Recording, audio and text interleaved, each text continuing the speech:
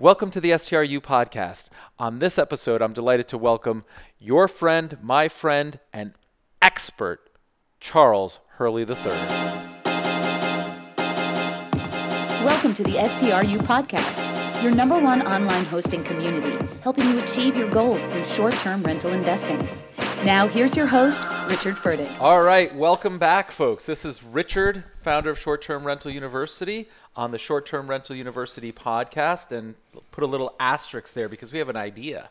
We're going to get into that shortly, but I'm honored, intrigued, excited, and ecstatic to welcome Charles Hurley the Third, a.k.a. Charles the Most. To the podcast. So, yes, Charles, sir. Thank you. Of course. Welcome. Yeah, I mean, I'm producing this and am a guest at the same time, so it's going to be a little tough, but we're going to work this out. But I'm super pumped to be on here. Richard asked me, he's like, what do you want to talk about to the audience? I was like, I don't know. Let's just have a conversation, and if it's around Airbnb, so be it. If it's around other things, so be it. And I think we're just going to kind of talk about how we met and our stories, and I'm going to ask Richard questions, and he's going to ask me questions, and we're going to do this off the cuff. Yeah, and I think this was a little bit prompted. Somebody asked in I think the Facebook group or suggested that we create a video, and we're going to do that. Just sort of the origins of, who's Hardick, what does he do, what's Charles, how did that all come about? And, this isn't scripted, and we're going to just talk about parts of that today. But I think the main point about that would be, you can't plan this stuff, right? Nah. Like where we are today, sitting here recording this podcast, Charles, is the furthest thing from either of our minds. Insane. We would have said there's no chance, no possibility. We wouldn't even have wanted to do it when we met. And why don't you, from your perspective, tell people what you were looking to do, the date and time, and what you were thinking, and then I'll tell people sort of way back, right? Yeah, way back. Let's go back, Yeah, so I'll go back even a little further. I'm from a small town in Virginia, and I went to college, got a degree in marketing close by home. So my whole life I've stayed within a 40-mile radius of where I grew up. And at some point in college, I realized that I wasn't playing the same game everyone else was playing, if that makes any sense. In that community. Yeah, I think overall as well, though, I really started placing a lot of my priority on happiness and less on the financial. I mean, I know money's easy to count, and a lot of people will compete over who makes more and all that. And from an early age, I realized that's not what I was going to compete on. I was going to do what made me happy, and it's not easy to count, but I know myself. So once I graduated, I had various opportunities in the local area. None of them really excited me. They were what you would think, a cubicle type job in my hometown. I'd make good money, but I wasn't happy about it, right? So what I was happy about at the time was I wanted to live in New York City. I wanted to give it a shot when I was young because I knew it would be harder when I got older. So I started looking for jobs in New York City. At the time, this is funny, I specialized in a certain type of software. It was called HubSpot, right? That was like my one skill right out of college is I had... What year was this? I don't even know. Oh, God. Well, when did you graduate college? 2014. Okay. So it was at the end of 2014 is when we met, right? Yep. So that was like my one skill. So 3 years ago. Yes. That was like my one skill coming out of college because I had an internship based around that software. Basically, Richard had just integrated this software into his business. And so when I was searching for jobs, I put that software name, HubSpot, into the search bar on Indeed. And so Richard popped up. I applied for his job as well as probably 10 others in the area. And Richard got back to me super quick. And you called me, actually. I was cooking dinner with my girlfriend at the time, my now wife, and I was like, holy shit, this guy just called me back. So I stopped cooking. I walked down the road, called you, and you were just like super jazzed. And I was just a guy who I had very little experience, but I was young and I was hungry and I really wanted to take a risk and leave my hometown. And I don't know if that resonated with you, but you were like more jazzed up than you should have been for like a 22-year-old kid, like applying to handle your marketing at your business. Anyway, so then I took a bus up probably 2 days later, took a bus up, stayed in Queens. We had the interview. I wasn't sure how it was going because I just didn't have the experience as far as like, was that a good or bad interview? I thought it went well. And basically, I think we had the interview and then we broke for a little while. Like you had a meeting and maybe lunch. So I went outside and I called my dad and I was like, hey, I think it's going well. It's going well. Like, what should I do? Like if we talk about money and blah, blah, blah. And he told me something I forgot, but basically I threw it all out the window. And I just accepted whatever you gave me. I was like, man, I just want to move to New York City. I want to work for this dude. I don't really care.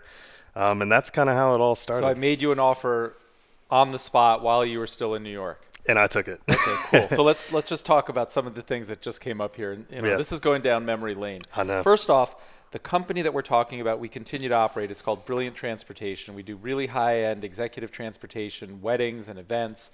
We specialize in like Sprinter vans and in minibuses. And the reason that we do all that is we saw the writing on the wall with like the commoditization of ground transportation and black car services being killed by Uber. And so we moved up the chain into like super high-end and up the chain into larger vehicles that aren't available on Uber. And so we were right. We made all the right calls, and that business continues to operate. But that was where Charles and I started using HubSpot to write blogging, to get organic search results on Google to our website for people to pick up the phone and call us to get quotes for like van transportation. Yep. And then that went to the sales team, and then we would have meetings. It's crazy to think about that. Right? Honestly. Like that was like only 3 years ago how much the world has changed. And so I want to talk about, what you interviewed for, and then at some point in this podcast, contrast it with like what we actually do on a daily basis and how far we've come. Yeah. Like that journey.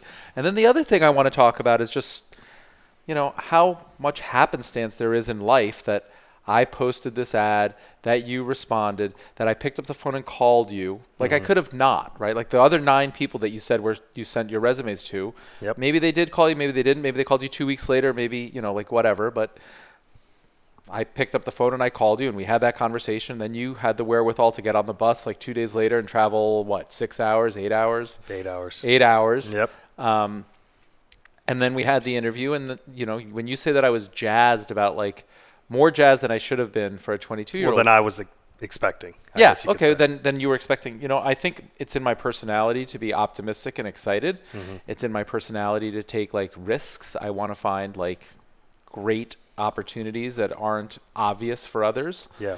And I think that I like to surround myself with like young people and new ideas. And so like knowing me now, it probably makes a little bit more sense than it did then, right? Like you probably thought it was some middle-aged, working, stiff boss guy. Wall Street guy. Wall Street, like stiff old guy. And you're like, why is he so excited to talk to me? About HubSpot. Yeah, about HubSpot. Yeah. So unpack that for me. The first part was, so I started doing all that, mainly blogging. So when I started, I was doing written content, right? And at this time, 3 years ago, this is funny, 3 years ago, video was like the big thing, right? Like, oh my God, all these companies are actually making videos now. This is a new concept. Now this is, the only thing pretty much. But I had a big interest in making videos.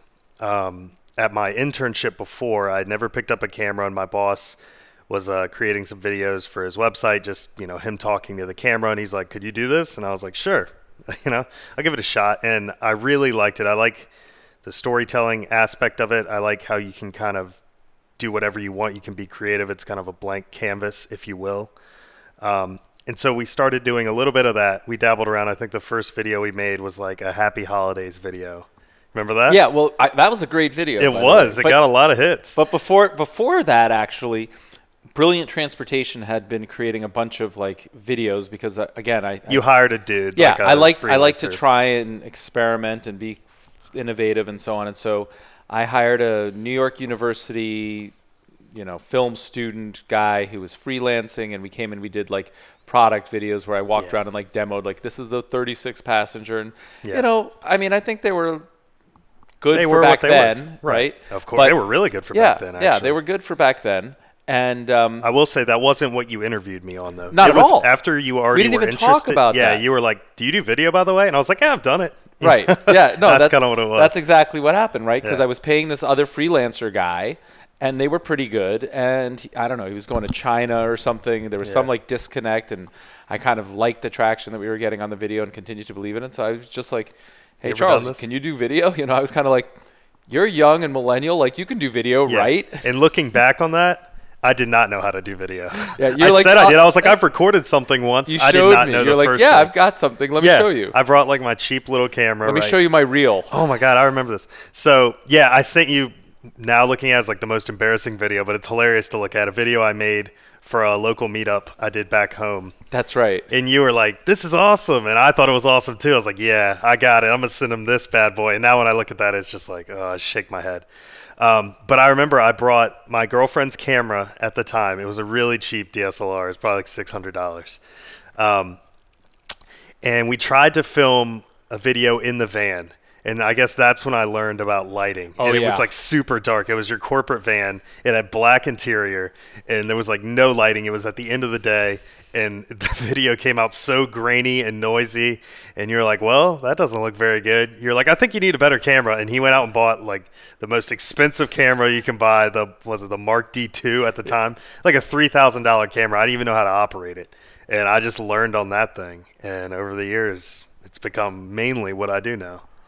Almost exclusively, right? Almost exclusively. I do video content for you. And before that, though, I just want to talk about something because I think a lot of people have a lot of really good positive influences who mean really well and aren't necessarily self-reliant. And one of the most interesting things that I recall from hiring you was I don't recall making you the offer on the spot, although I'm not at all surprised. I'm definitely a go with your gut sort of person. And, yeah, you did. And I kind of feel like, I'm not surprised. I kind of feel like what's the worst thing that happens is it doesn't work out. We learn, we part amicably, and I gave you an opportunity and whatever, right? So like, I don't have this need to like do due diligence for extended periods of time, and like I'm a big believer in the early bird and taking some risk, and so this was played out. But what was interesting to me in that whole process was I made you the offer, I could tell that you were excited, and then you like hesitated and paused and weren't sure you were going to take it because you went back to your family, your loved ones, your trusted ones, your circle of like influence and confidence. Yeah. And they gave you advice that was different. And I was kind of like shaking my head. I was like, I don't comprehend the advice. Right. It was, there's two parts to it. So one of it was part of me just like seeing, that was kind of like my stupid way of negotiating in a way. Like, let me just put it on my dad. Maybe I'll get a little more money. I didn't know. Right. So that's part of it. But the real part of it is my family, like I said, is from a small town, right? And moving from a small town to New York City is a big deal. And they were worried about me living in New York. More so, they were worried about me like not living in a safe area. They knew how expensive it is to live here, and like on that salary, can you live in a safe place? Are you going to be okay? Blah blah. They have all these negative worries, and my thought at the time was just like, I don't really care. I'm just going to make it happen. I'm going to do it the New York City way. And I don't know if you know this, but the whole time I was going to do it. I knew I was going to do it, but that was kind of like a card I was playing in a way to see like, yeah, maybe I'll get a little more and I won't like, you know what I mean? Right. As the time has gone on, I've got a lot of raises and it's all been great. But that was just kind of like a card I played at the time. But my family really didn't want me to move here. No, I know. Yeah. And I could tell, like, I didn't know that it was necessarily like a negotiation tactic, but I wasn't like, I wasn't entirely surprised. I've negotiated with a lot of people. But what really did catch me off guard was just sort of the advice of somebody saying like, don't take a risk, right? And that's just not consistent with like my brain. My brain doesn't work with like safety, security, don't go far, don't be in a dangerous area. My brain is the exact opposite. Just like you've gotten this opportunity, you got to do it. And I think, knowing you now, and maybe you can comment on this, I know you're a big Casey Neistat fan and you watch all of his videos, and his story when he came to New York was like, he came here with like 50 cents in his pocket and a dream, right? Yeah. And I mean, I wasn't far off from that. I probably came here with like $150 in my pocket and a job lined up. But and you stayed at Airbnb. I did. So it was funny. After, I think when I officially accepted, I knew I was going to say yes before I left, right? And you were like, oh, I'm going back into the city. Let me give you a ride to the bus station. I had the interview, and I went back on the bus that night, back to Virginia. And basically, I think in that car ride, I was like, yeah, I'm taking the job, and I'm doing this. Right. And so we settled that. And then basically, I got back the next day, and I think you sent me a long text back in Virginia. And you're like, so when are you coming? And, like I was like, I'll be there in 2 weeks. Like, let me just figure some shit out. Let me sell my vehicle and some of the stuff I don't need, have a little bit of money so I can move up here. And that's what I did. I think in 2 weeks I moved up. I had no idea where I was going to live. But I found an Airbnb, ironically, and I stayed at it in Brooklyn for a week. I got it for 7 days. And I said, during that 7 days, I'm going to find a place to live in New York. I don't know anything about New York, but I'm going to figure it out. And I got super lucky, and I found a roommate. She was an older lady in Brooklyn, but she was willing to let me move in on a month-by-month basis. I found her like the Wednesday. I was like here for 3 days, and I found her, which now knowing, since I just bought since I just rented my first actual apartment, it was a miracle. Anyway, got super lucky with that, and I moved in with her. And we just got to it right then. So once I got the place, it was. So when do you think you moved in? Was it like January? Was it? No, it was before Thanksgiving. Before Thanksgiving. I remember. I moved in Halloween night, November 1st morning. Okay, cool. It was like the craziest thing, man, because my dad and I arrived in Penn Station, and it was actually the only time since I've done all this where I thought I might have made the wrong decision, right? Like, I got here at 2 a.m, and Penn Station was full of hundreds, probably thousands of just drunk people in their costumes. And I'm like nervous, right? I've heard all these things like, oh, make sure you're not looking at your phone on the street because people are going to know you're a tourist and they're going to rob you or something. Like, this is stuff people think that don't live in New York. So it's like 2 a.m, and I can't get a cab. And I ended up like really stressing out, and I got an Uber, I think, and I paid like $85, which is insane for me to get an Uber from Penn Station to Brooklyn with like peak timing on Halloween night. And I was like, I don't know, man. I was super stressed. I was like, I don't know, can I do New York? Like, I knew I wanted to, but at that moment, I was questioning it on my first day. And so my recollection was when Charles came to the office, he was all buttoned up in his like suit. Oh. He's all buttoned up in his suit, and he was going to make his presentation. And I remember like the confidence and the excitement, and he had done some like analysis. He'd shown, really good intent and motivation. He clearly wanted the job. He'd spent some time on our website, and he basically just broke it down for us about like how simple it was going to be to get all the world's eyeballs and all the attention and increase revenue massively. And it was just wildly optimistic / naive / so then the hard work began, and those projections and like the easy. Yep. I don't regret it. No. Because it got me the job. Right. But do you realize like how much harder this stuff is than like it appears on paper, right? Yeah. And I think everything in life too, right? Of course. Yeah. I saw a real opportunity with the website and what you guys are doing and what I had learned, but that's all I had ever done was I had learned. I had never executed on what I had learned. So just doing that in itself is the biggest lesson you could give. So yeah, it was a lot harder. It was a lot harder, and I think we did really well, and we continued to push the blog and did more videos and continued to grow, and then that business, we pivoted. I basically ended up closing down the Los Angeles office, and then pivoted yet again, and we sold the entire fleet. So where we operated, we had chauffeurs and detailers and did all the maintenance and owned all the vehicles. We basically decided to I decided to sell off all the vehicles, that it wasn't my passion. Maintenance, compliance, chauffeur hiring, chauffeur training became all consuming. That's all I did. I spent no time with clients. I spent no time with like professionals. I spent no time on a creative side of myself. I didn't even know I really had one, other than, dreaming up this business that never existed and introducing the world to a new way of travel. And like, I feel really good about that.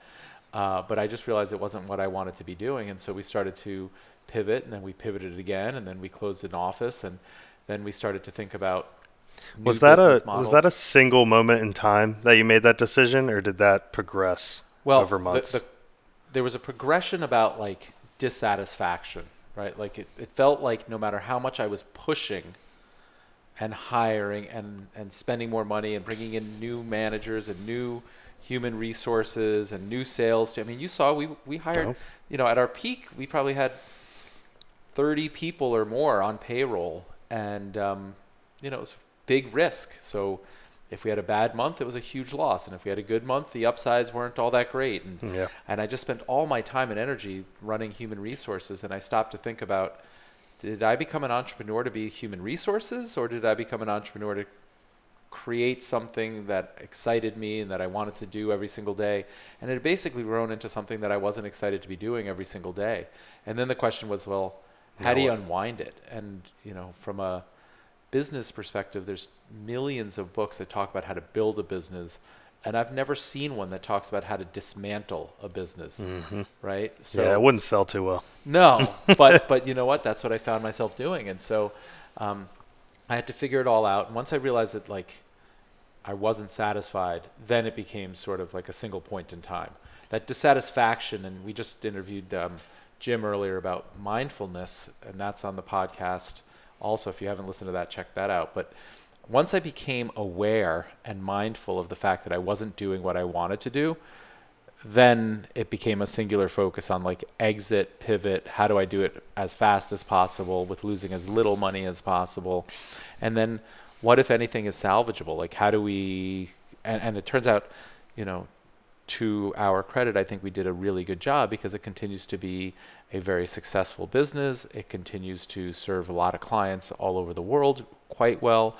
And it's really been the platform that's allowed us to develop new businesses, test new ideas, some of which exist today and some of which don't. And then also ultimately like freed us up from a financial perspective to create a YouTube channel with like absolutely zero revenue and no hopes of revenue. Nope. Right? No one's even watching. So without that business generating profit, Yeah. I don't think you and I would sit here and say like, let's create a YouTube channel. Let's give it a full year. Yeah. We have absolutely no revenue, but I'll pay you your salary, Charles. Yep. Talk about the videos we created. I think it was during that time period of dissatisfaction. The projects we started that kind of molded into what we're doing right now with like the Simply Brilliant show, and I don't know what else we were doing, but I feel like all that stuff really played into what we're doing now and made us a lot better at what we do now and how we can help people. Yeah, well, I think, being an entrepreneur is constant, right? There's no like 9 to 5. And so crazy ideas come into my head like all the time. And in fact, I have to curtail it, right? I have like far more ideas and far more energy than is necessarily healthy. And so we created, and we still run a business called Lifesaver Software. Yep. I don't know that we created any videos, but we did like A few demos and stuff and some webinars. But we basically took a tool that we developed for ourselves, a proprietary sauce, and we resold it to the industry. And, that's a good business. It's not growing because we don't spend any time or energy on it, but it serves the community pretty well, and it's almost all profit because it was software that we developed for ourselves, and then we just like turned it around and resold it. We tried to create a platform, Hubmost, and that, like we spent a lot of time and energy and money on that, and like that actually didn't go anywhere. Yep. We still have the technology, and who knows, it might get like revived in some other way. Then I think we had this idea to create this show, which is still on YouTube. It's called Simply Brilliant. Throwback. Yeah, and it's basically like, we were doing these motivational type meetings internally for the team. Excuse me. Excuse me. And the concept was to use some of that same sort of like messaging for others to see if others would find it helpful. And so we started with video, and man, those first, like all of them actually, looking at them, it's like painful. Like on a GoPro 2 in the complete darkness, right? Terrible audio. It's hilarious. But like you have to start somewhere, right? Yeah. And so we did, and I think we created like 30 or 40 of those episodes. Yeah. And I would take like my little GoPro on the road, and as I traveled, and just continue to film them. And I think the point there was we were getting better at it, and you were editing more video, and I was on camera more. And the nice thing about it was that we were disciplined and consistent, and so like that was helpful. You know what was big about that though? We had created a lot of videos up until that point, but that was actually the first content we ever made. Like, if we were being honest with ourselves, every other content piece we had ever made was a product video or something that was like, we're selling this, we're backhanding selling you this right now. Like, I'm showing you the van, or I'm selling myself, or this was just like, you know what, let's just make something. We have no idea what's going to happen and just talk to the camera. I don't know. And not that anything came of it on the back end, but I think internally it was one of the biggest things we ever did, actually. Well, I think it was one of the biggest things we ever did. And I would say that what did come of it was we made one video that went somewhat viral within like the limo space. I started talking about like Uber and what I saw happening in New York and who was using it and how they were using it. And I didn't even distribute it really to the limo industry or anything, but I went to a conference and everyone was like, oh, you're that guy. Oh, you're that guy. And it was clear that it had reached people. It had touched a nerve. And then all of a sudden my presence in that space elevated, and I got invited to like speak at different conferences. And so it wasn't like it fell on deaf ears. No. It was great exercise. It really helped us hone our skills a little bit.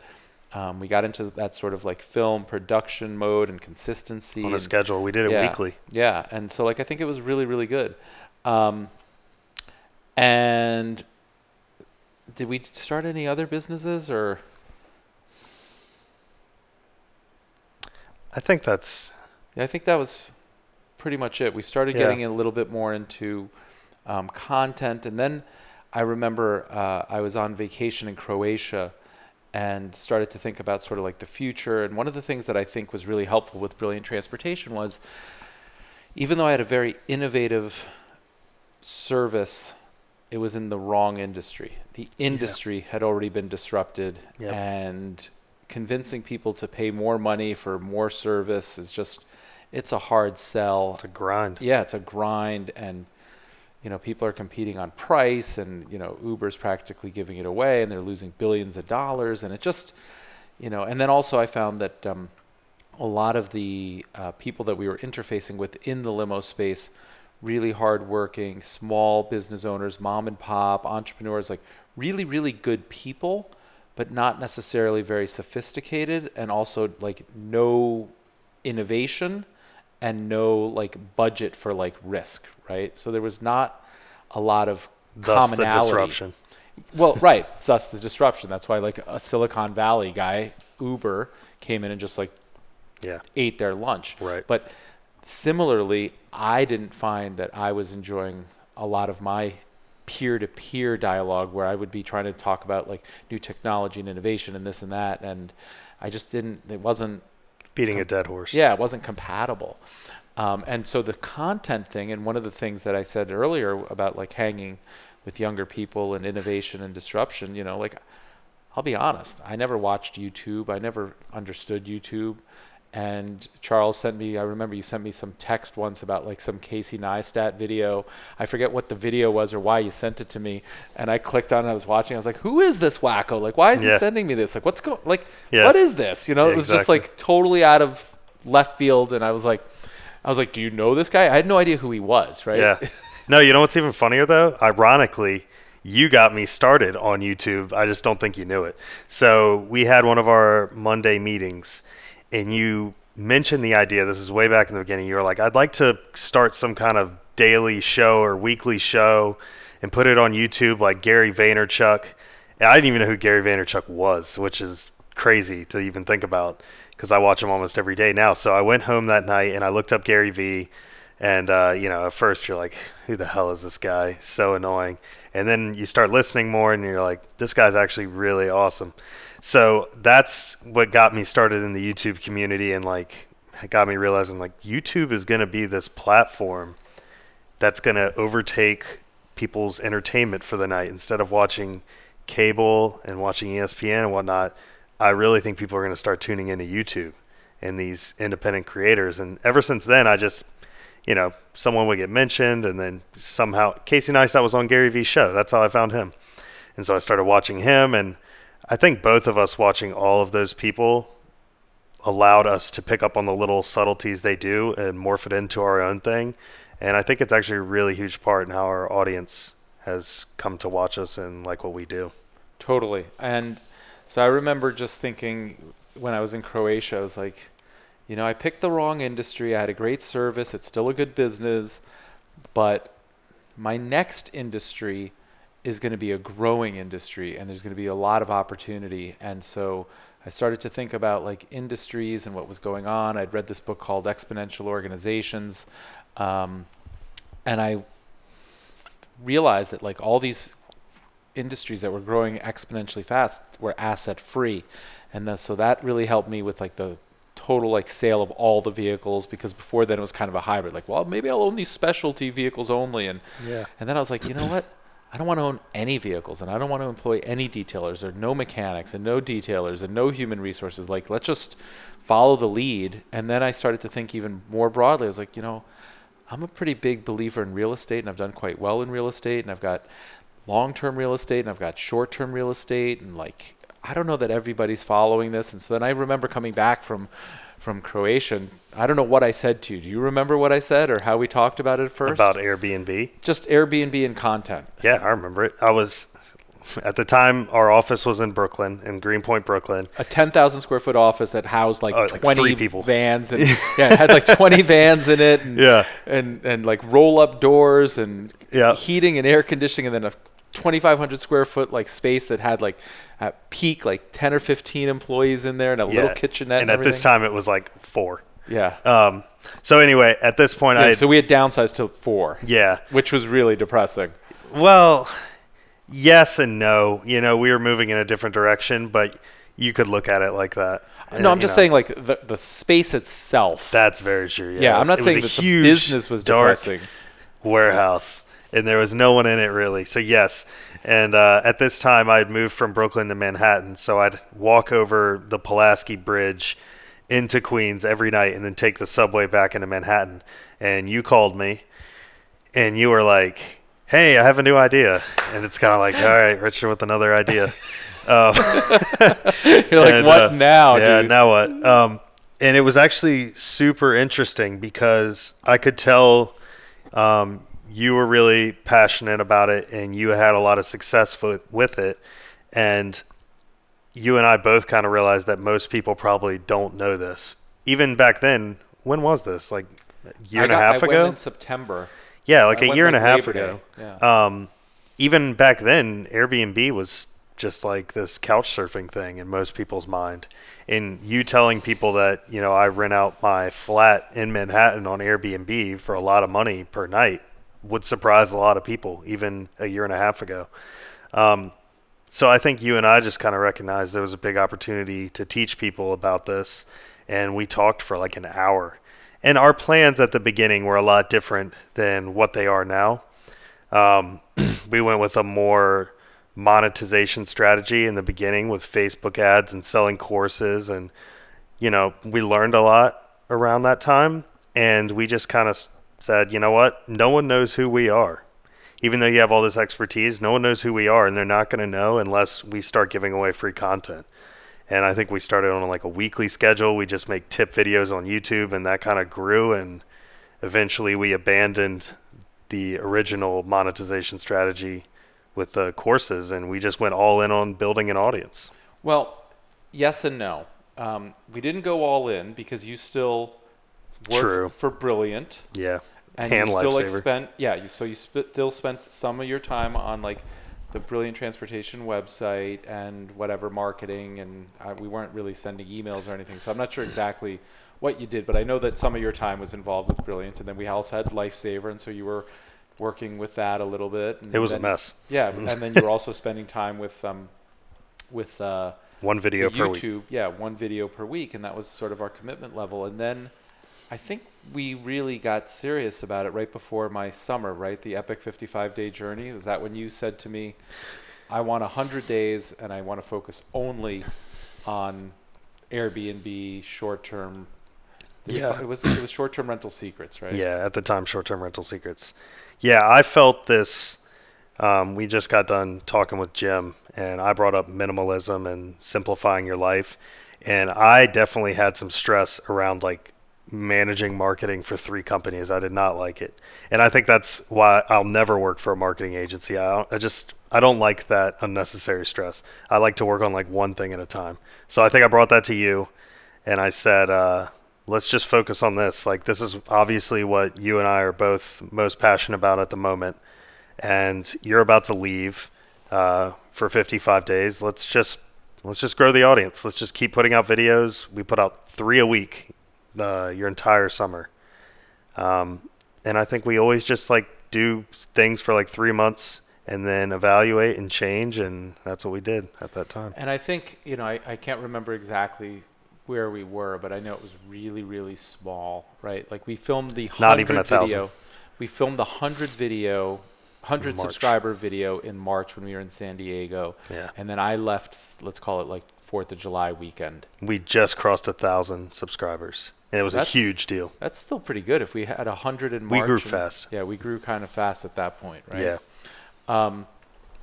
And so then we sort of committed to that. And then I went on the Epic 55-day journey, which was a great time. And you had plenty of like content we had filmed in advance. And I was sending you Instagram stories, and we created those videos. And then we came back and really drilled down on what it is that we were doing and continued to refine and learn and so on. And that launched the short-term rental store with like the fast dry sheets and towels, right? Yep. And now we're adding No, that happened before you left. the sheets and the towels. Oh, we filmed those videos. Yeah, because we released them while you were gone. That's what we Right. did. But I remember while you were gone, I would leave our office, which is across the street from your house, or was, and I would walk over here and ship them myself while you were gone. That's right. Yeah, so around July is when we started with that. So we started with that, and then we did any other businesses that we launched along the way? Within that? No, but at that time when you came back, we talked about a membership. It didn't manifest for months, but we were like, we need to start a membership and make this sustainable, make it into something where we can make a bigger impact and be financially secure to keep doing this in the future. And then I think you and I just kind of riffed for months until we found something we liked. And we hired some people that had done it before, and we learned, and it was a process. But I think it's been a success so far.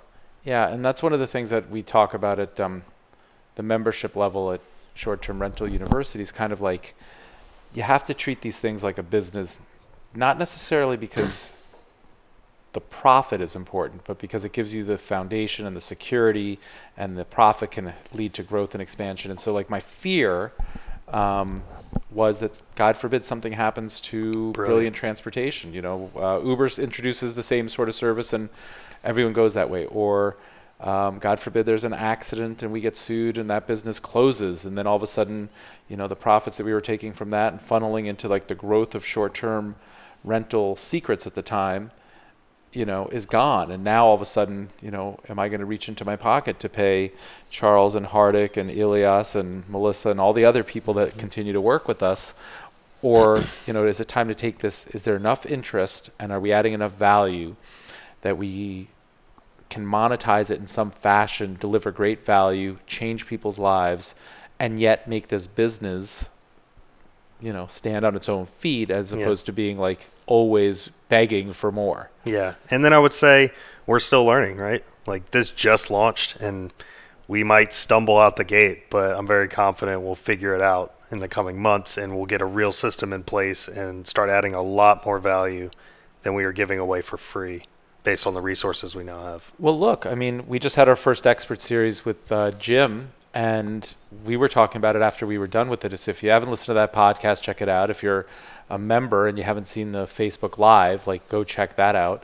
But it was with intent that when we start the membership classes, we start with why. Yeah. Right. And then it's intent again, not by accident. It's designed that our first expert is to talk about mindfulness and getting like your head to be your ally as opposed to your enemy. And we talk about like mind and body, and we're really trying to build people and entrepreneurs so that you can accomplish what it is that you're trying to do. And Jim said it during the podcast. He said it was kind of corny. I don't think it's corny at all. No. And I've said this to you, and we read the comments and the emails and the feedback, and we share them. Like, it's incredibly rewarding to be helping as many people as we are helping, and as deeply as we're helping. And I'm very humbled and honored that we have people's attention and trust. And it's become, a passion and a responsibility. And this is literally where we spend all of our time now. Yeah. And I think you and I don't expect anything from our audience, right? Like, when we announced the meetup thing, in my mind, I was like, there's probably going to be some locations where no one shows up. Like, I don't blame people. That's a big commitment to take time out of your day to meet up with someone that you've only seen online. I was just like, in my own mind, not that I'm a pessimist, but I'm setting the expectations in my mind that I'm not going to be upset if no one shows up. You won't be disappointed. Yeah. And then people did, right? And so I was through the roof that like 4 people showed up in New York City, and then 10 in LA, and 15 in Houston, and about 15 in Chicago. And it was amazing to see, pretty much people are just numbers to us, and, little pictures in their profile. To see them in person, and it's just really so cool. It's a lot more rewarding than typical stuff, I guess you could say, like getting a raise or getting more money. It's like that kind of stuff is just so much more rewarding to me. Well, because we're actually having an impact. It's legacy, right? It's legacy over currency, as Gary Vee says. Yeah, and I think an area that we didn't touch on, but I think was kind of instrumental in us really gravitating towards this Airbnb channel and this opportunity was going to Airbnb Live in Los Angeles in 2016. Yep. Listening to all the speakers, meeting all these other hosts and so on, documenting it. We created a lot of content and video and stuff, and it's like that was super cool. And then at or about that time, again, just completely organically, you asked me about like the concept of you becoming a host, right? And so it was sort of like, here's proof. Like, we have our first student, so That's to true. speak, right? Yep, and it true. wasn't like, hey, Charles, I want you to host. I want you to listen to these lessons, and I want you to go No, do you didn't it. ask me. At all. You came to me, Yeah. right? Yeah. And to put it into context, if you don't know, I live in a typical Manhattan apartment. It's smaller than most. It's a 1-bedroom. It's on the 5th floor. So I didn't have an extra bedroom to put on Airbnb. But being at the conference, and I think this is something I've started to mold as I've grown, is, okay, that most people will stop there, right? Like, all right, I don't have an extra bedroom, I can't do it. But I just started thinking, all right, would someone stay in the living room? Would that affect our life? How much would we have to do it? Do we get a sleeper sofa? What does that look like? And just started asking questions. And I think I came to you at that point, and I was like, you think anyone would do this? And the first thing you said was, you should ask Hillary first. And I was like, I already did. So I'd already crossed that off, and you were like, yeah. And so pretty much we made a few videos in December, but I was already getting the process rolling, and by January 1st, I had already started. And it was huge. It was a really good thing for me in 2017.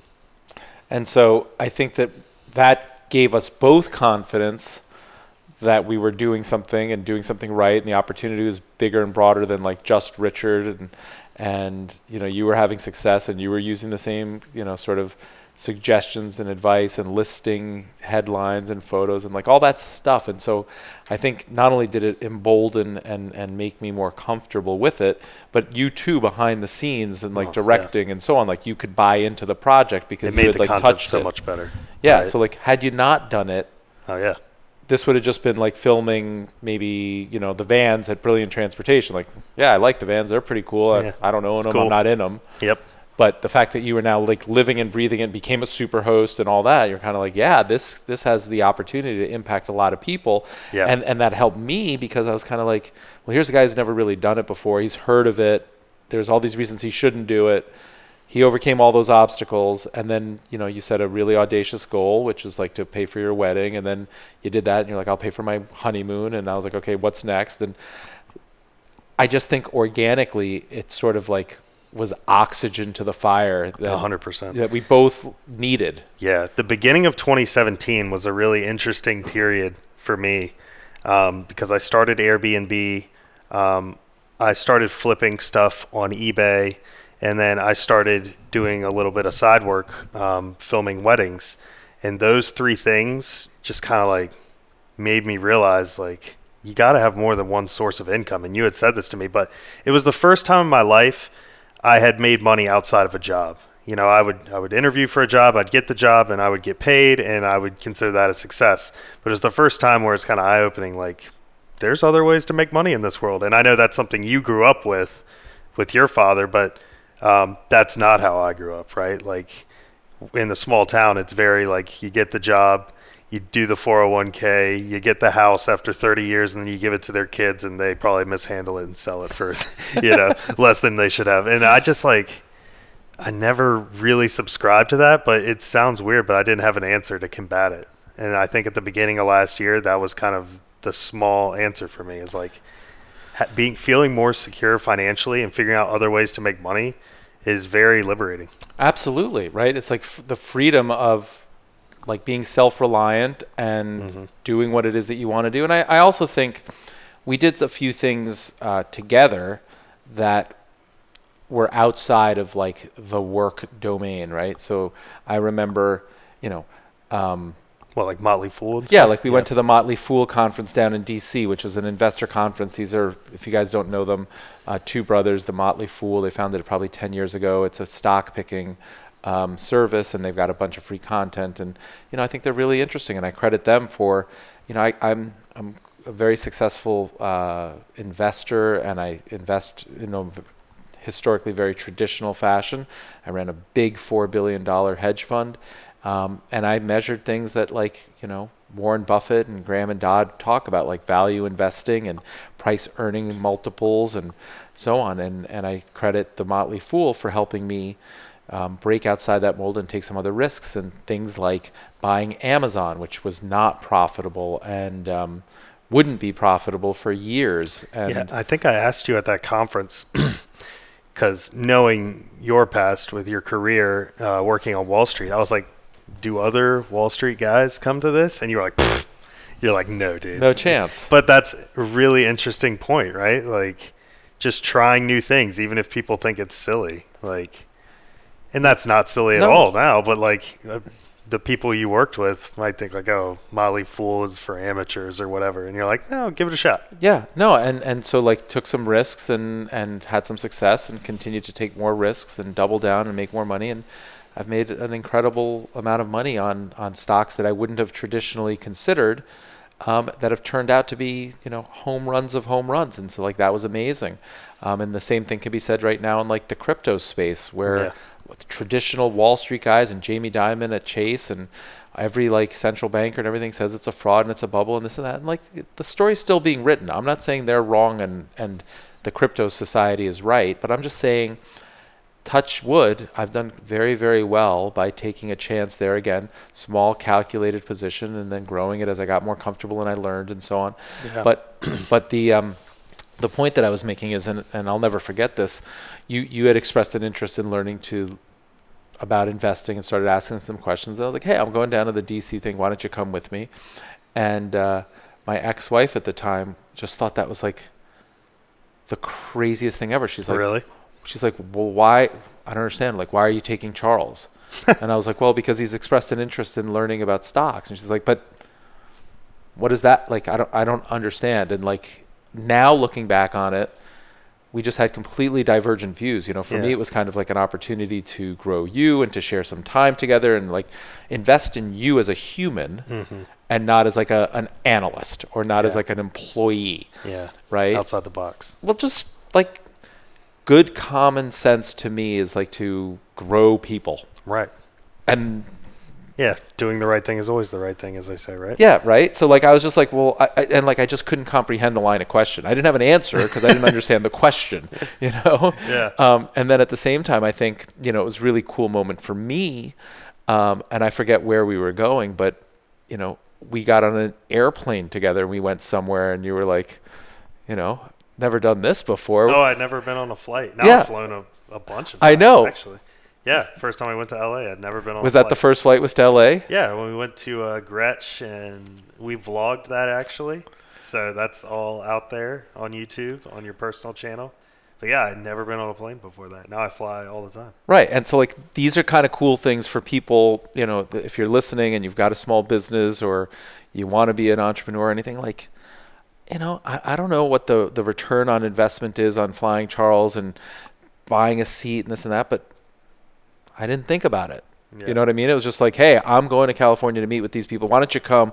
We'll document the whole thing. Oh, you've never been on a plane? Well, check it out. I'll show you LA. It's going to be cool. And, I don't know if that's partially responsible for why we've stuck together for 3 years through 6 different, businesses and business cycles and, my separation and divorce and moving and like all the personal stuff that I've been going through. But like, I don't know that that's a common characteristic of just employer and employee where it's like, come with me, just check this thing out. Yeah, what I would say was I'm probably going to be, and I've spoken to Melissa about this too, I'm probably unemployable now to other people. That's the thing. So your ROI is, I could never like sit at the desk and like go to the office like 9 to 5 and like that's your job. Like my job is very chill, right? Like we come here and we film, and now it's even more chill where like I edit in coffee shops and I'm always thinking about different things and I bounce ideas off you, and like that's going to be that's hard to beat, you know what I mean? So there's ROI in that, right? Yeah, absolutely. But that's me growing as a person too, which is the fact that I wanted that for myself, right? Like I stopped coming to the warehouse in Brooklyn. I started working from home. I started keeping like 8 traditional hours and working like when I felt like it and not working when I didn't feel like it. And yet I wanted my like team and my employees to maintain like a certain, I don't think I was very controlling per se, but like a more traditional business environment. And as I got more and more confident in what it was that we were doing and that it was working for me and so on, to your point earlier, like I encouraged multiple streams of income and I became confident in the fact that I was offering you stuff that you couldn't find elsewhere and encouraged you to take some of these side gigs and now encourage you to work from home and so on, right? Mm-hmm. And so it's like a progression.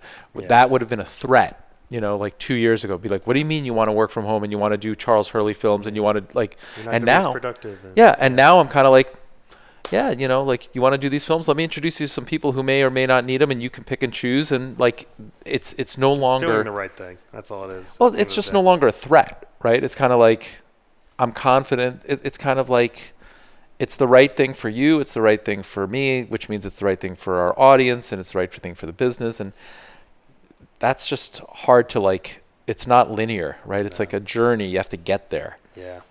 Yeah. I truly think I'm unemployable at this point. Like, it's just so tough, man. Like, what is someone going to offer me double the money and then I don't value money over happiness? So that's not going to happen. And I just don't think there's jobs out there like the one I have. I really don't think that exists. It doesn't. Else.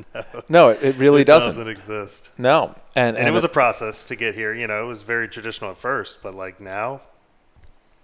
But what that says is just like how cool the journey has been, right? Mm-hmm. Like you came into to blog and handle marketing for a transportation company as an employee, and now you're like, no, I'm self-reliant. I can't be hired by anybody else. Like I continue to enjoy working on this project, and I'm going to continue to work on this project, but like. Yeah. It's changed lives, right? It's not like you learned skills in a marketing role.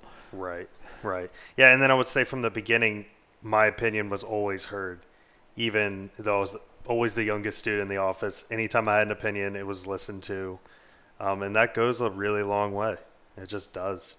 And I think about this sometimes is when we're talking about marketing, I always jump in and I give my thoughts and everyone listens. you're talking about investing, I'm sure you noticed, I just shut the hell up. I just let me just take all the information. I don't know anything. But having that confidence around all the marketing knowledge that I've learned, I'll always chip in. I don't care who we're on the phone with. We can be on the phone with Gary Vee himself. I'm going to chip in. Right. But at the same time, when someone knows something about a topic that I'm interested in, they know a lot more than I do. I just sit there and listen, So. Yeah. But that bears a little discussion there too, because one of the things that I always admired about you was the willingness to take a hard stance, even against me. Yeah. Right. Like, I disagree. And so we've had many, I don't want to call them heated, but we both had strong opinions about different things, and you stood your line. And, at the end of the day, if you're open-minded, then you have to respect that, right? Like, I don't want to surround myself with people that either don't have opinions, value my opinion more than theirs. Like, how do I grow, right? And so I think, like, this journey, we've both benefited from the fact that we've been open-minded. We're seeking the truth. We're willing to take risks. The numbers don't lie. We've got a long game, right? We started with 0 subscribers, and it was like, we have no chance of making any money, but let's just do this and see what happens, and let's have fun along the way. Yeah. And then I think we've been really intelligent as we read the numbers and see the influence and see what opportunities and what products. And, we developed that guidebook. I think that was your idea, wasn't it? Mm-hmm. Yeah, I would say to bring value to others, it takes 2 to tango with that kind of thing. For 2 people to grow alongside one another, I can't be a yes man. I'll never be that on topics that I know stuff about. But at the same time, when you say something, you'll notice, like, sometimes I disagree. Sometimes I'm like, that's a really good idea. And then you do the same. It can never be one person always putting strong opinions out there with no willingness to receive any. And that's really crucial. We do that all the time. We have a really good cadence with that. Yeah, no, I think it's really good. And it's happened sometimes in some of these videos where you're directing me in a way that, like, I disagree, and I'm like, okay, we'll just do it your way, right? And, like, at the end of the day, that's what a director's for, right? Like, I'm just the talent, right? That used to be a thing, by the way, people. When we used to film before Short-Term Rental Secrets, it would just be like, I turned on the camera and Richard just riffed for like a whole take, a really long time. And I wasn't confident in my directing back then. There were things I thought, like, I don't like how we started like that and ended like this, and I thought the ending was too long, but I would never say it. I wasn't confident enough back then. But at some point, it was like right around the time we started Short-Term Rental Secrets. I was just like, I'm just going to start directing. Yeah. Because I thought that's where I added the most value. It wasn't in how I lit the room and the audio equipment. It was like, I think the most value you can add in this situation is what I think makes a good video. And then that built a lot of confidence in my directing ability. Yeah, and I had confidence in your ability to direct and your knowledge because, like, you were much more YouTube focused than me.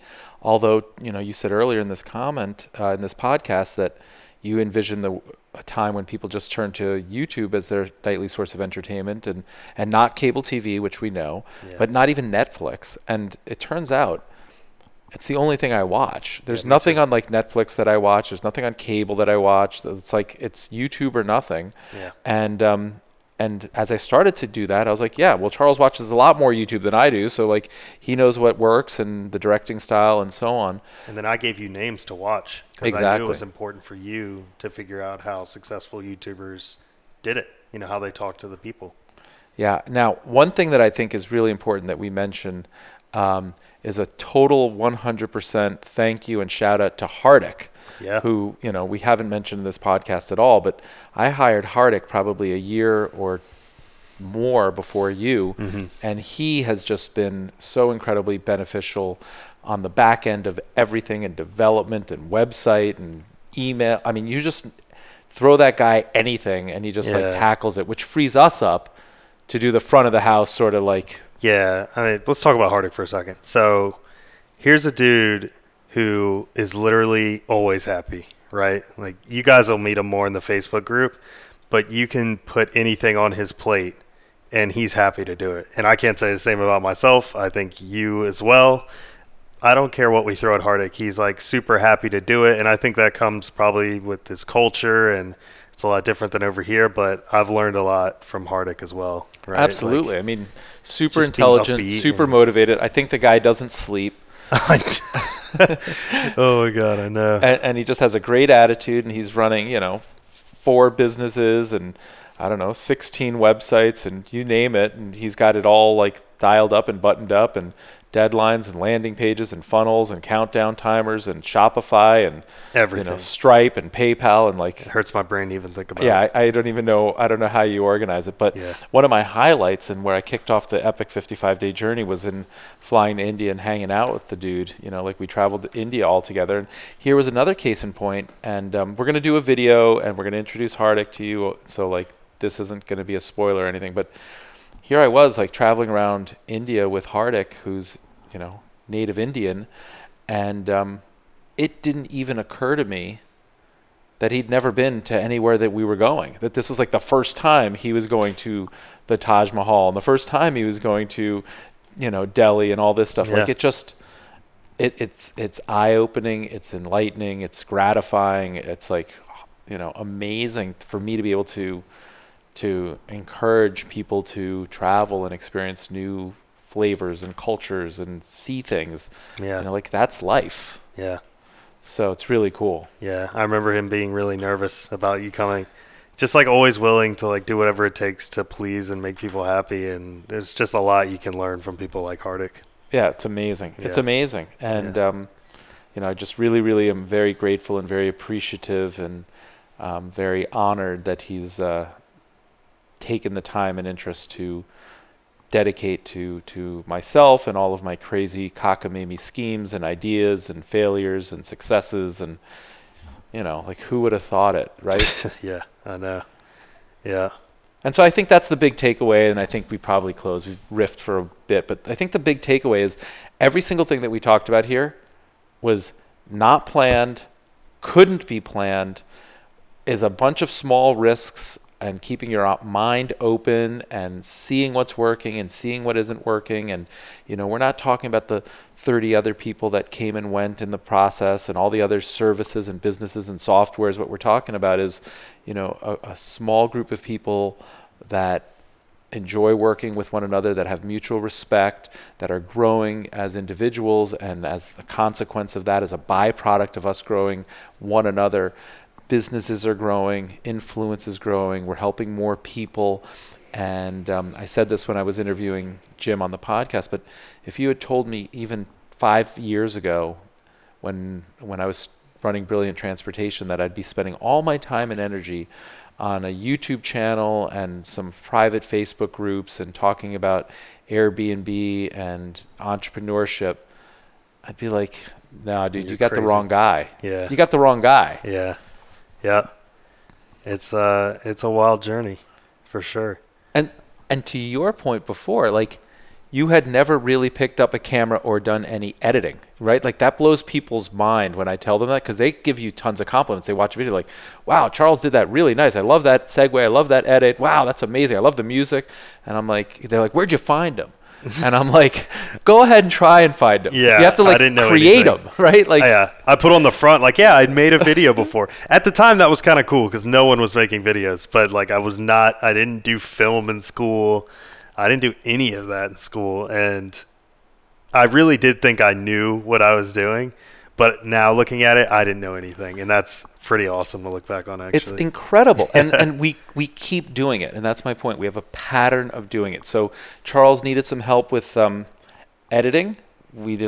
As we ramped up from 1 video a week to 3 videos a week to 5 videos a week and then courses, and Charles needed some help with editing. I was like, okay, let's do it. So the way that we did it, why don't you describe how we hired the person that helps you with the editing and like the speed of it, and just like give people ideas, because like, for you and I, it's kind of like this is the way we do it. But to everyone else, when I tell somebody else to do that, they're like, that doesn't work. And let me go back before that. To give you a lot of credit, when I started, I had made a few videos, but I really expressed the interest in making videos, I don't know, at some point in time.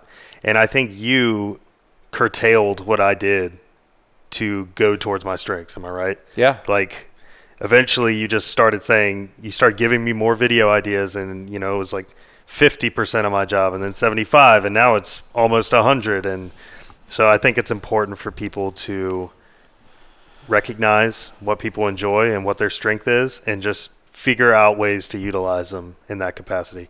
But yeah, before you went away, we filmed all of these courses, which we still have, and we had committed to 3 times a week for YouTube. And I was like, man, we need some help with editing for the first time. And I don't know how to find these people. And you were like, why don't you just like tweet at D-Rock, who's Gary Vaynerchuk's video guy. Just tweet at him and see if he knows anyone. It actually is a brilliant strategy because I don't know if he replied or he liked it, but obviously the people that follow him are the people we were looking for. They're like, they're hungry. They probably have pretty good skills if they pay attention to D-Rock. And this dude named Aiden, 18 years old, replied back, and he's been editing. How long did it take him to reply back? Oh, it was like within an hour, right? Yeah, not and even. Then I got on the phone with him, and I like the dude, and he's hilarious. He's just like a goof. But I thought he was like, yeah, I'm just finishing up school and just looking to make some money on the side. And I was like, great. I thought he just finished college. Little I know he was like 17 or whatever and just finishing high school, about to go to college. But I was like, all right, I found that out on the back end. As a life lesson, I should ask more questions, I guess, before I hire him. But he's done a great job. Yeah, it's true. He's done a really good job, and I don't know if anyone notices, but he edits 20% of the stuff you guys see. So. Yeah, and so let's just talk about that for a second, right? So, like, the days of me putting out a, like, help wanted ad or paying LinkedIn for, like, job leads or Indeed.com or anything like that, like, those don't happen anymore. Now we figure out who has the audience and the influence with like the right sort of message and skill set and so on. Who's putting themselves out there? Yeah, we tweet and we got a reply. And then just like I did with Charles, we were like, there's only one way to find out. Like, let's just get started. Let's send him some stuff. And he's been with us now for months, and now he's in college. He's doing a great job, and it's been a great hire. Yeah. Hey, maybe we'll introduce him to the community at some point if he wants to. We should. Aiden, mainly Aiden. He's a good man. Yeah. And a great help. So I have a question for you. Tell me. I was thinking about this as you were talking to Jim. Charles is closing. Like a closing question from Charles, even when you have other guests on the show. What do you define as success at this point in your life, and has that changed throughout your professional career? Yeah, it's changed quite a bit.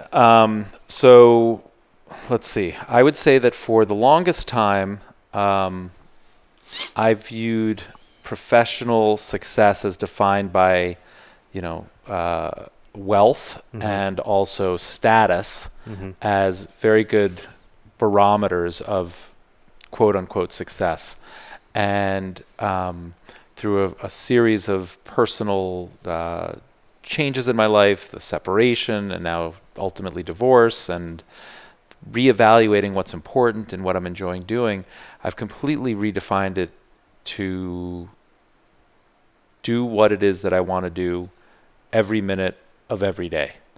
And I'm doing it, and it's atraditional and it's non-conventional, and a lot of people think that it's maybe wacky or insane. I mean, to be perfectly honest, the Wharton MBA community and my business school community and my hedge fund community and my ex-wife and like a lot of these traditional people think I've lost my mind, right? Like I'm growing my hair and I'm on YouTube and I'm having like all sorts of midlife crisis and like that's fine. Like they can think that. Yeah. But it's much more like I'm helping a lot of people. I'm having a lot of fun. I'm doing real estate investing and development. I'm traveling an awful lot.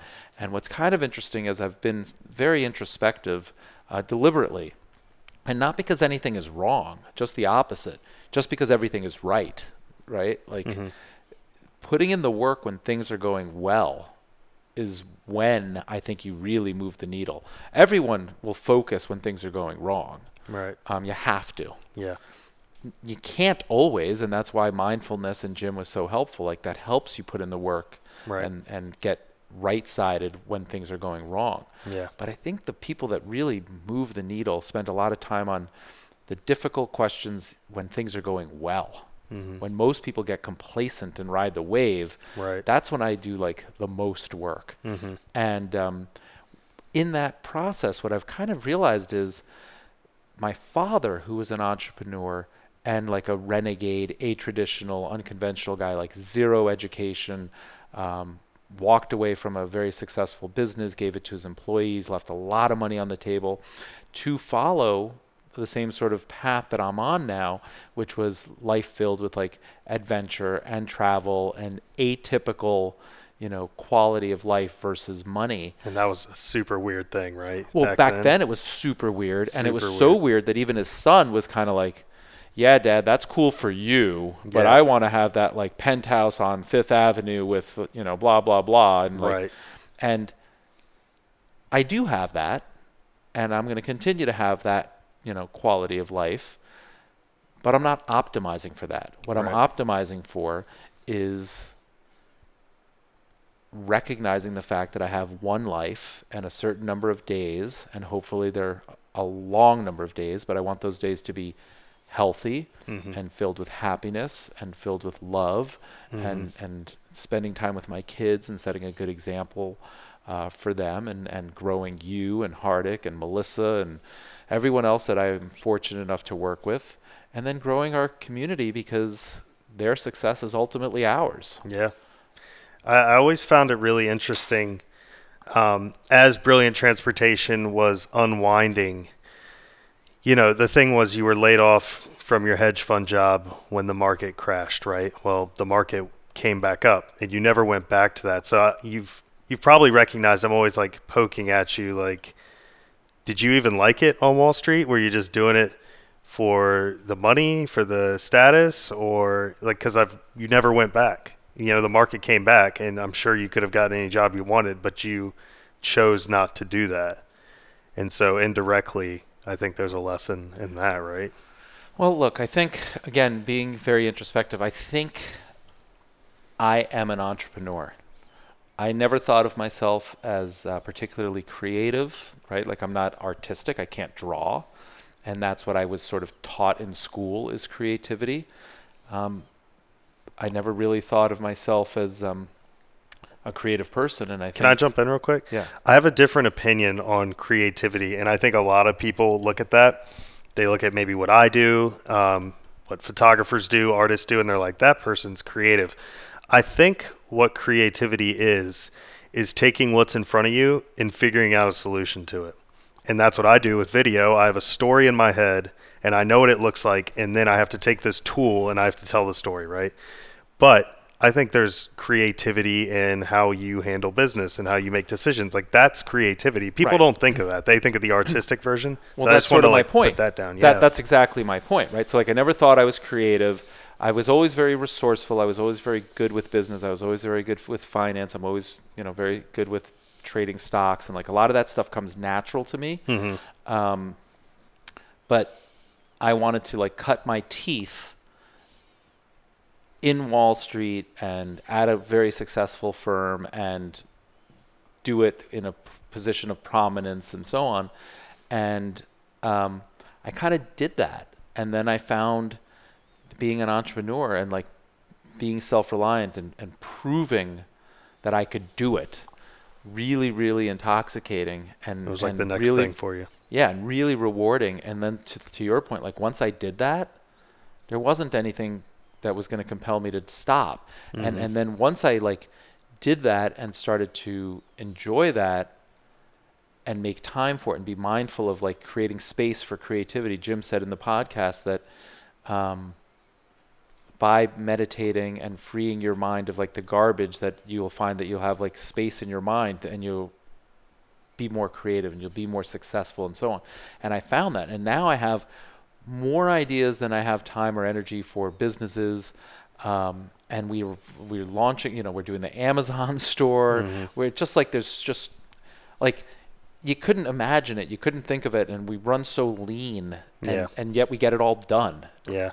I think something you said to me not even that long ago, but it relates well to this, is most people take the predetermined path in life. And I'm drawing on a piece of paper now, so you guys can't see it. But if you do what everyone kind of tells you to do, you're going to end up in a better position than you started, but it's probably going to be a line, and maybe there's a dip and you get laid off and you get back to your job, and like you're going to end up here, but no one ends up here, whether this is financially or happiness, if they don't take a huge risk. That's right. You know, like if they don't get in the mindset of taking risks, like no one that follows the typical path in life is going to end up here. It's just, unless something extremely lucky happens, like that just doesn't happen. You know, like you go to school, you get the job, you get promoted incrementally for 30 years, and then you end up here, and then that's what it is. And that's true of like almost every profession, right? So like you could be an accountant, you could be a lawyer, you could be a doctor, you could be,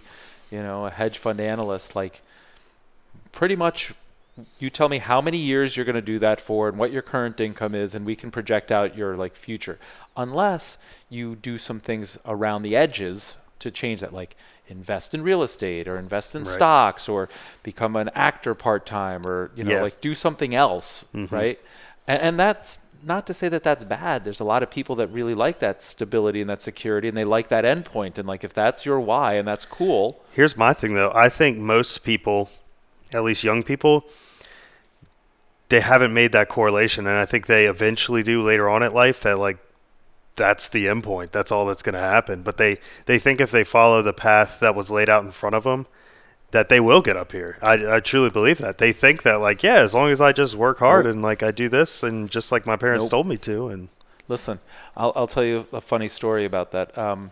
My girlfriend, who's a very successful attorney, her boss, who runs like the entire firm and is even more successful, much more successful, you know, the dude lives in some suburb. I don't know if it's Connecticut or New Jersey or whatever, but to beat the traffic and get in the office early and put in the time, he's up at like 4:30 in the morning, and he drives like an hour or something like that. And then he works all day, and then he drives against traffic, and he has some financial gain, right? He's very successful. He has some nice house with probably a pool and the 2 dogs and all that.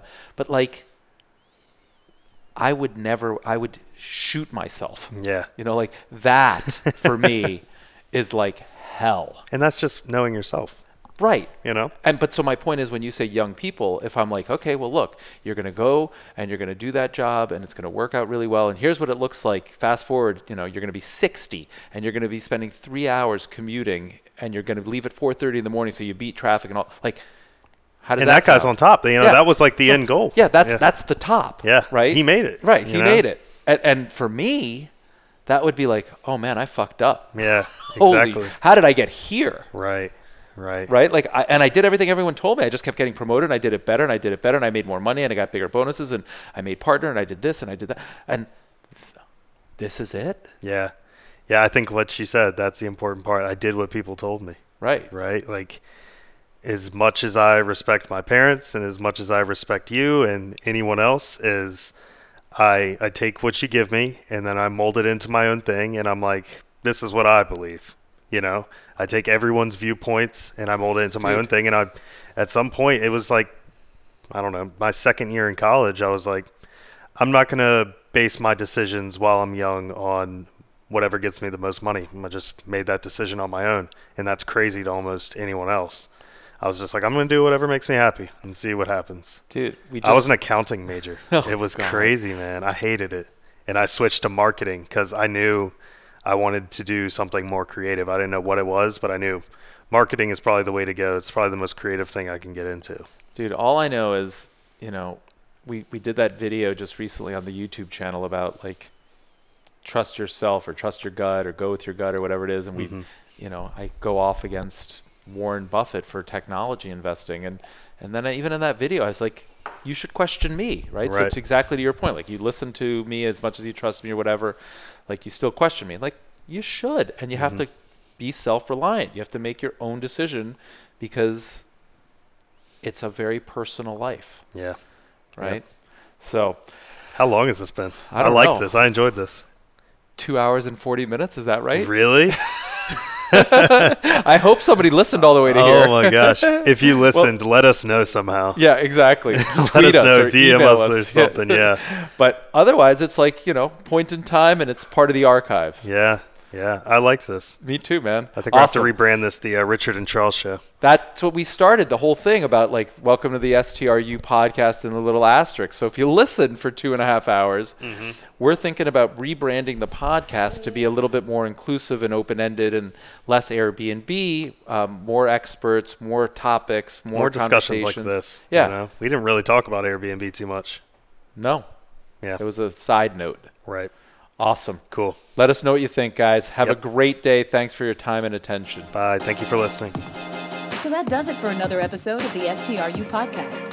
As always, all links mentioned are in the show notes below. And if you found this show helpful, please leave a review on iTunes.